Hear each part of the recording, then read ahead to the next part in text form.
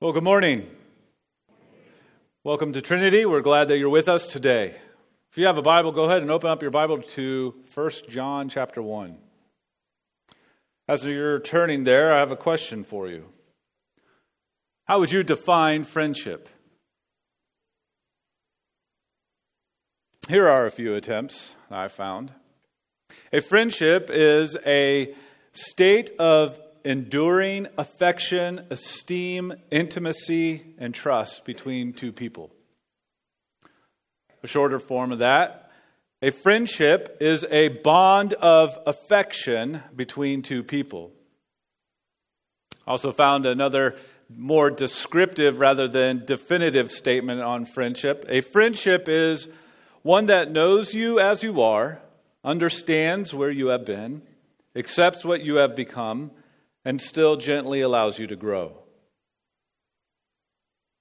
I think we would all agree that having healthy friendships is an admirable and noteworthy goal in life, and we would probably say to some degree of agreement that a healthy friendship is a relationship of trust and support, honesty, accountability, and respect that is shared together.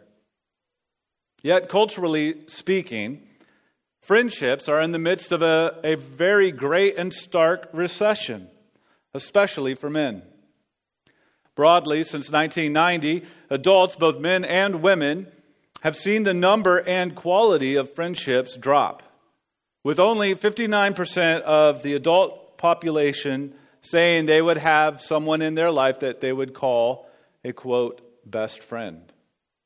Furthermore, 61% of adults in our country report being lonely, with men feeling lonelier than women.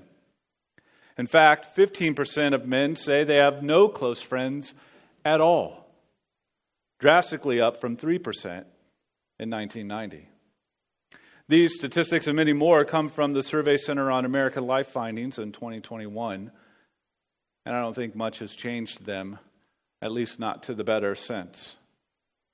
Now, there are many complex variables that feed these alarming statistics, but it's not surprise considering where we are in our culture, its values, and its realities today.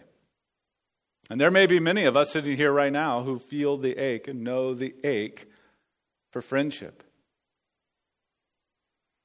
We feel the pull for it, the desire. We long for it. Why? I think, an overarching variable inherent to the collective ache for friendship is that we were actually made for friendship. We were actually made for that kind of deep bond. The Christian faith holds to the belief that God created mankind for a relational bond. This bond first is with God and then also with each other in varying degrees of affection and esteem and intimacy and trust. This summer I want us to tackle the idea of friendship, specifically first by looking at what friendship with God looks like. And my hope is that the obstacles between what we believe and our experience of our belief would be removed as we grow in daily awareness, experience, and enjoyment of being friends with God. And that from that, the byproduct or the overflow of friendship with God would be growth in greater intentionality to build meaningful bonds of friendship together, creating a place where people trade in their isolation and loneliness for friendship with God, friendship with one another. We will begin by considering how we are saved for friendship. And then next week, we'll get an overview of the friendship we have with the Trinity. And then the rest of the summer will be spent looking at our friendship with each person of the Trinity, Father, Son, and Spirit. If you'd like to add a book to your summer read list, you can follow along with Mike McKinley's book, Friendship with God, A Path to Deeper Fellowship with Father, Son, and Spirit. I'll be mostly following the path he laid out in his wonderfully encouraging book. So now, with that said, let's turn our attention to some pretty significant words that begin the Apostle John's first letter. We're going to look at verses 1 through 4 together. 1 John chapter 1, 1 through 4. That which was from the beginning, which we have heard, which we have seen with our eyes, which we looked upon and have touched with our hands, concerning the word of life. The life was made manifest, and we have seen it and testified to it and proclaimed to you the eternal life, which was with the Father and was made manifest to us. That which we have seen and heard, we proclaim also to you, so that you too may have fellowship with us. And indeed, our fellowship is with the Father and with His Son, Jesus Christ.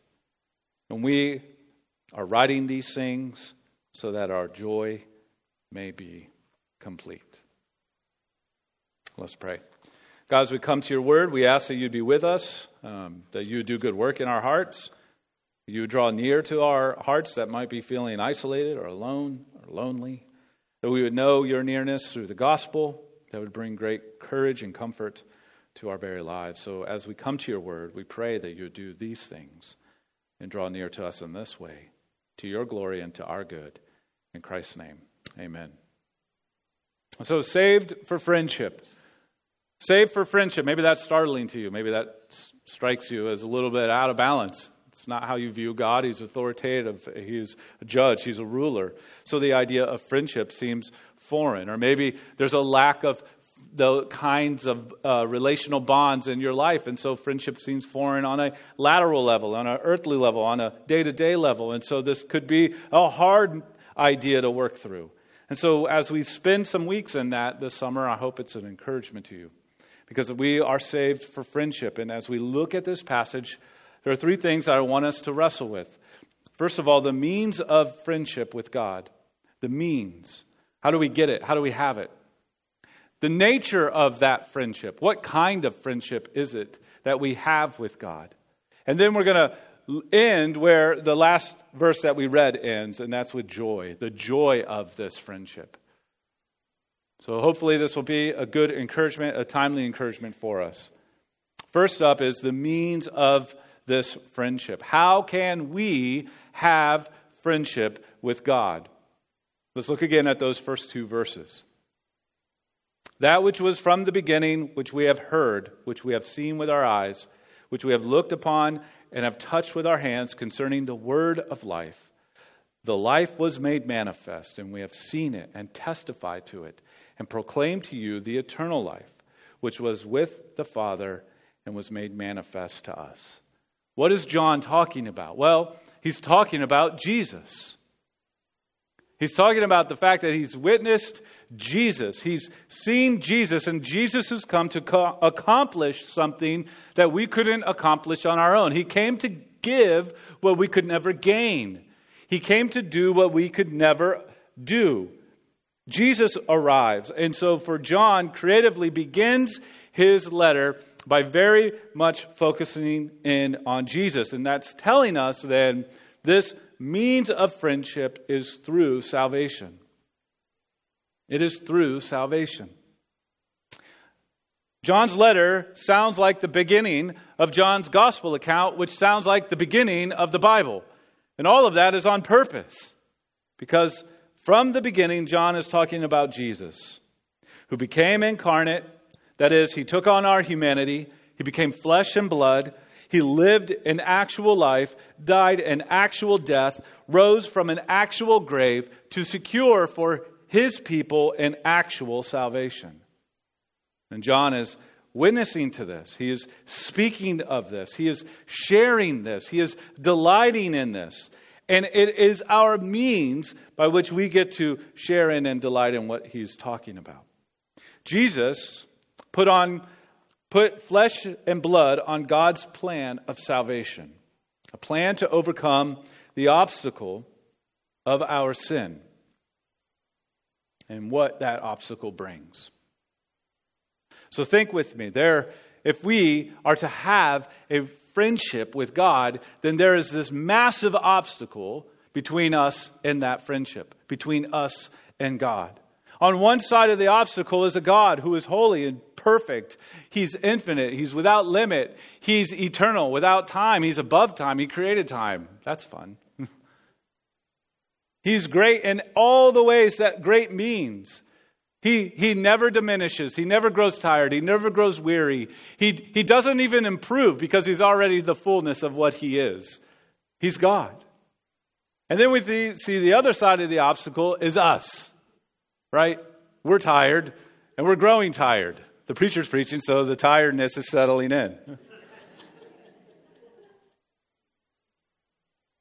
We know limits. We're bound by time. But we also know our thoughts. We know the words that we've said this past week. We know the actions that we've done. We know the things that we've struggled with and wrestled with. And so there feels like a giant obstacle and a giant gulf between us and that God. How in the world can that God be friends with somebody like me? So I won't even use the collective we. I'll just say me. How can that God be friends with Sean Carpenter? Well, there's this reality that this sin brings into our lives. Sin, somebody here may be wondering, what in the world does that word even mean? Well, sin is rejecting and rebelling against God. It's rejecting God, His works, His ways, His word, and rebelling against it. It's ultimately living as if there's no God to worry about. That's sin. Sin, because of that, we are naturally not God's friends. We are naturally God's enemies. We're dead to God. We're haters of God. We're children of wrath. I know that's kind of hard news to hear.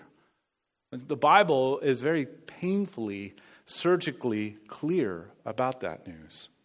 Romans 5:10 says, "For if while we were enemies, we were reconciled to God by His death of His Son." It goes on to explain this glorious work that Jesus does for us. But notice what it says about us.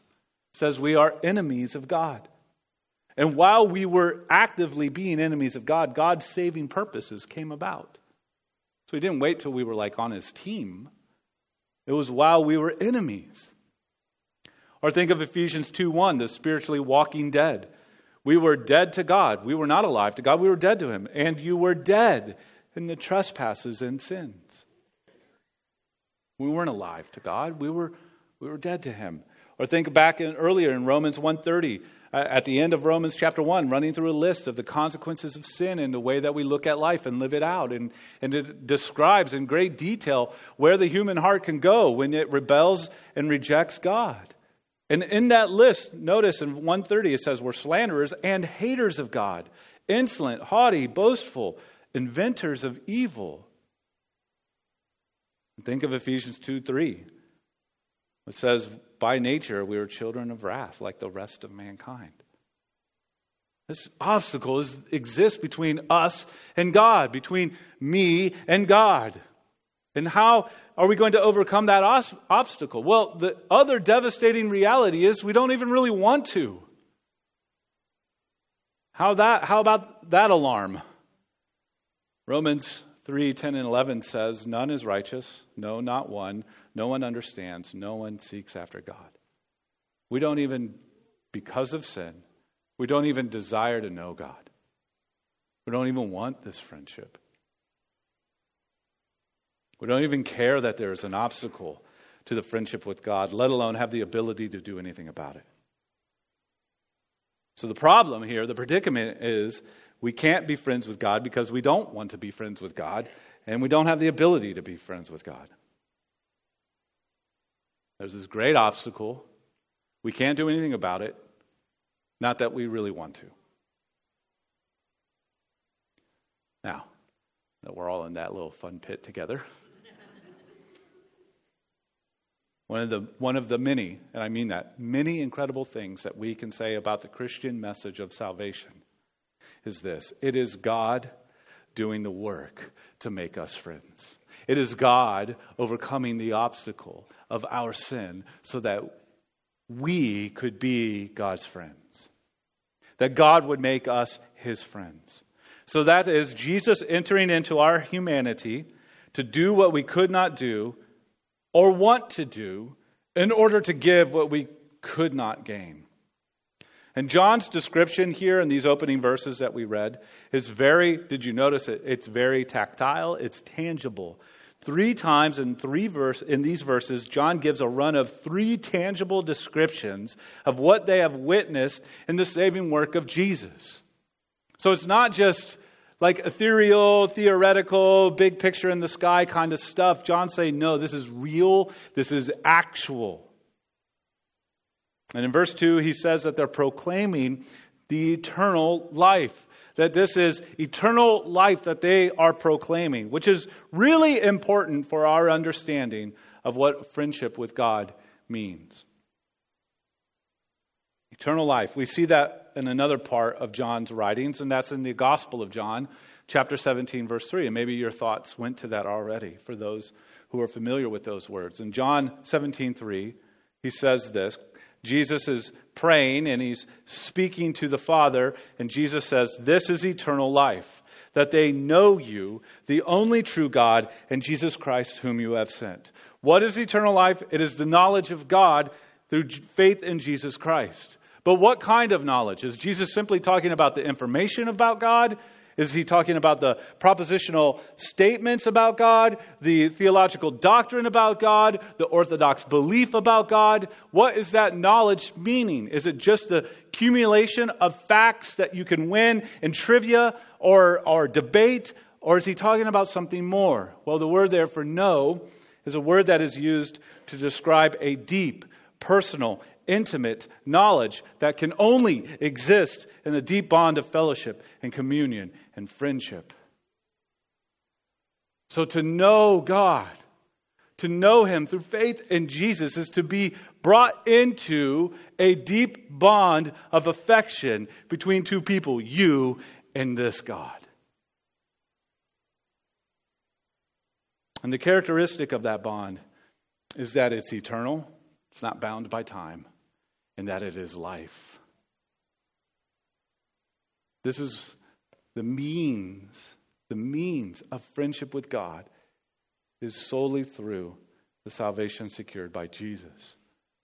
He didn't just simply save us from a bunch of dumb stuff that we've done and all of its ridiculous consequences. He didn't just simply save us from a penalty we could never repay. But He also saved us into something. And that into something is this eternal life, this knowing God, this friendship with God. That is our means. And what kind of friendship then do we have? What kind of friendship do we have with God? What is the nature then of this friendship? We'll look again at verse 3 of our passage for today. 1 John 1:3 says, "That which we have seen and heard and proclaim also to you, so that you too may have fellowship with us. And indeed, our fellowship is with the Father and with His Son, Jesus Christ." What kind of friendship do we have with God? The answer is the sharing in the relationship that the Father, Son, and Spirit have. That's just mind-blowing here. To share in what God already enjoys. That kind of friendship. So bear with me for a second. The greatest friendship or fellowship in all of the cosmos is that of the triune God. I know, it's hard. Trinity is hard. We spent 9 weeks talking about it. I don't know if we got anywhere with it in our adult classes. It's hard stuff. It's hard to understand one God in 3 persons. The Trinity is one God, only one God, and there are 3 divine persons, Father, Son, and Spirit, and they are co-equal and co-eternal. They have perfect relationship, perfect fellowship, perfect communion. It's glorious in every possible way. It transcends our thoughts. We can't even corral it all because it's that amazing. In that we see that who God is and what God is and that God is one, Father, Son, and Spirit. And they have perfect fellowship together. Salvation brings us into that, brings us in to share in that fellowship, to share in that friendship.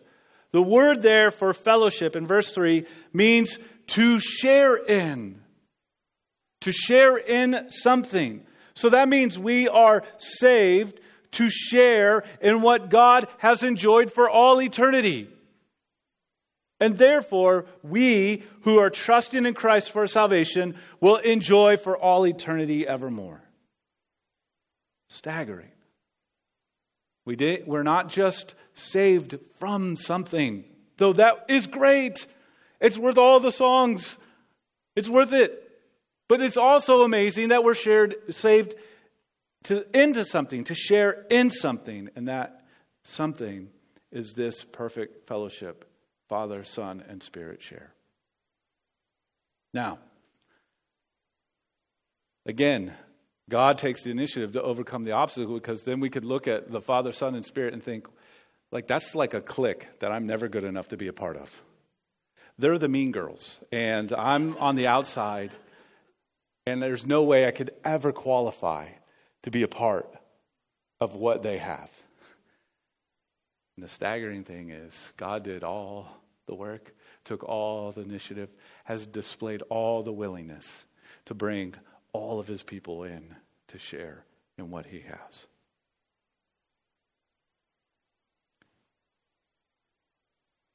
That means that the sharing in what God has eternally enjoyed is not conditional to our goodness, but to God's.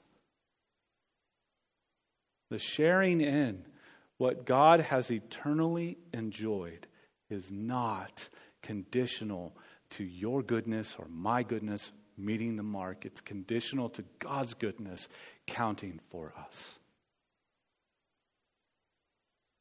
In his book, McKinley draws that out and says this. The amazing discovery of the gospel is this, that when we draw near to God, we find not anger at our failures and sins, but sympathy, mercy, and grace to help us in our time of need. What kind of friendship? The kind that shares in the joy of the character and goodness of God. And so for us, the guilt, the regret, the embarrassment, the shame that we struggle with on and off and on again throughout this life is not how God sees you through Jesus. Your status in this friendship with God is not sitting under the weight of a probationary period, whether it's 90 days or 90 years. It's not probationary. Turning to Jesus through faith in his life, death, and resurrection makes you God's friend. And get this, you can never be his enemy again. That's the kind of friendship that Christ has established, secured for us. The means of our friendship with God is Jesus. The nature of this friendship with God is that we get to share in what God has enjoyed. Therefore, if Jesus has secured it for us, and we get to share in what God has enjoyed, then it seems logical that then it leads us to experience that joy in this friendship. And that's where we end. The joy of friendship. Where does friendship with God lead? It leads to joy. Verse 4. And we are writing these things so that our joy may be complete. Friendship with God is a lifelong pursuit of joy enjoyed. And I say it that way on purpose. It is the lifelong pursuit of joy enjoyed. That the ultimate destination of friendship with God is joy enjoyed.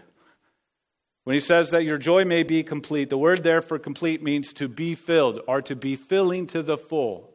To be filling to the full. That God's desire in this friendship with you is that your joy would be filling to the full in this life, but also forevermore. God's desire is for our joy to be to the full. God desires friendship with us. And we have friendship with God because God has made us friends with him. And all of that is then going to fill our lives with this thing called joy. I love how, in looking back throughout church history, there are times and moments in which the church wrestled with all kinds of things and put together ways in which they have articulated the faith. In one particular moment, in the Westminster Shorter Catechism, the very first question asks this: what is the chief end of man? What's the point? What is the purpose? What is the point? And the answer, so simply stated, but yet so deeply worthy of reflection, says to glorify God and enjoy Him forever. Enjoy Him forever. I love that. To glorify God and enjoy Him forever. The journey of friendship with God is a lifelong growth in awareness and experience and enjoyment of this friendship. How do we do that? How do we how do we experience joy enjoyed? Especially in life that can be hard and harsh. Especially with our own hearts that can wander and hurt. How do we experience joy enjoyed when there's plenty of experiences of the inverse of that?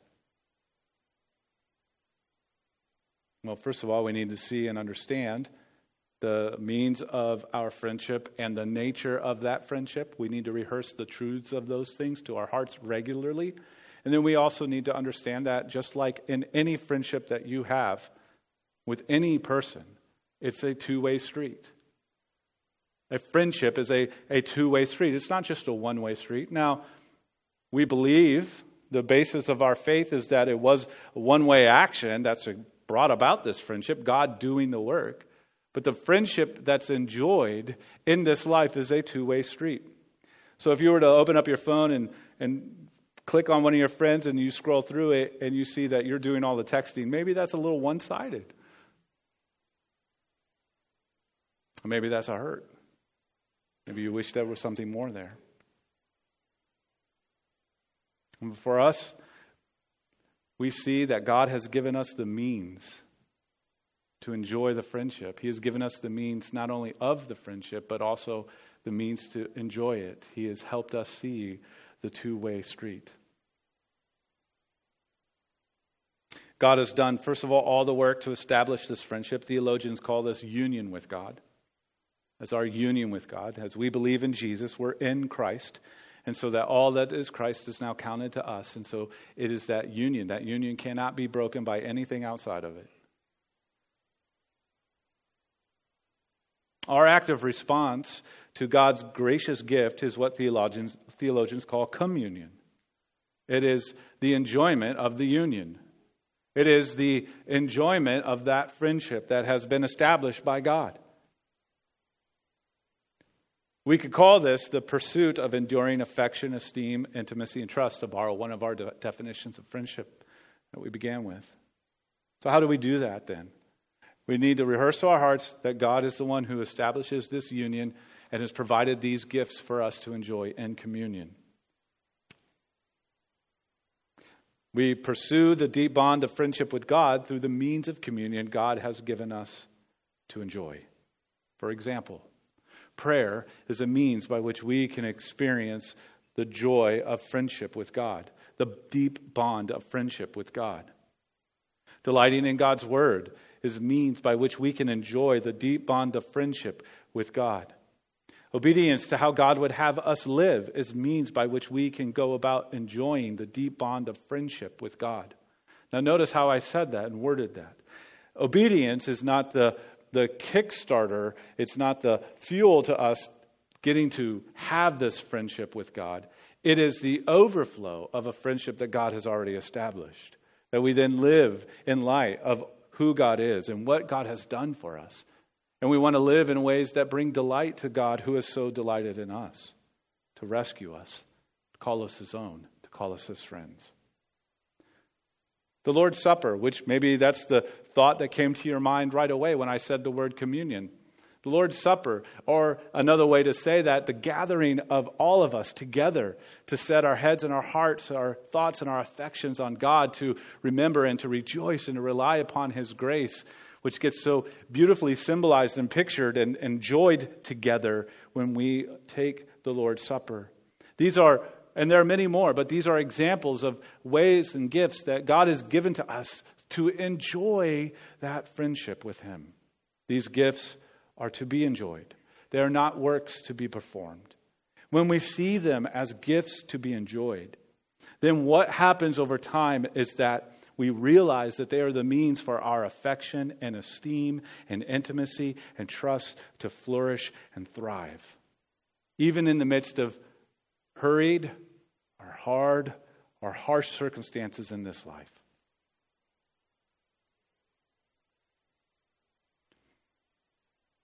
The good news in the midst of all of this is that God's desire is to have friendship with His people. And that He's overcome all of the obstacles that stand in way of that sort of friendship. That He's brought us in to share in something that is eternal and is joy forevermore. And that He has given us gifts in this life, in this very life, to taste and see that the Lord is good. To enjoy God even now. To enjoy that friendship even now. And so I don't want anybody here to leave burdened and confused and heartbroken because you don't feel like you qualify for friendship with God. Rather, I want you to hear that God has made this friendship available through the gospel, and all those who turn to Christ and trust in His life, death, and resurrection are saved from their sin and saved into this friendship. And that you may have to rehearse to your heart the words that close one of the chapters in this book that Mike McKinley has thoughtfully put together. These words: we might be tempted to think that people like us could never love and be loved by a holy God. But perhaps we could say that the very first step toward enjoying fellowship with God is to realize that He wants you to be His friend. So let's counter maybe some cultural tide of friendship recession, and maybe counter our own weak or wobbly hearts by the truth of who God is, what God has done, and His desire for us to be His friends. Let's pray. God, I thank You for Your word, and I thank You as we think upon it and set our heads and our hearts on it, as we see here in its pages Your purpose, Your plan, Your work to bring about our salvation from our sins and into fellowship and friendship with You. That would be truly good news for our hearts. As we think on these things, that it would bring a sense of peace and comfort and courage and confidence to our hearts. And that in that we would experience in increasing ways the joy of being Your friend. We ask it in Jesus' name. Amen.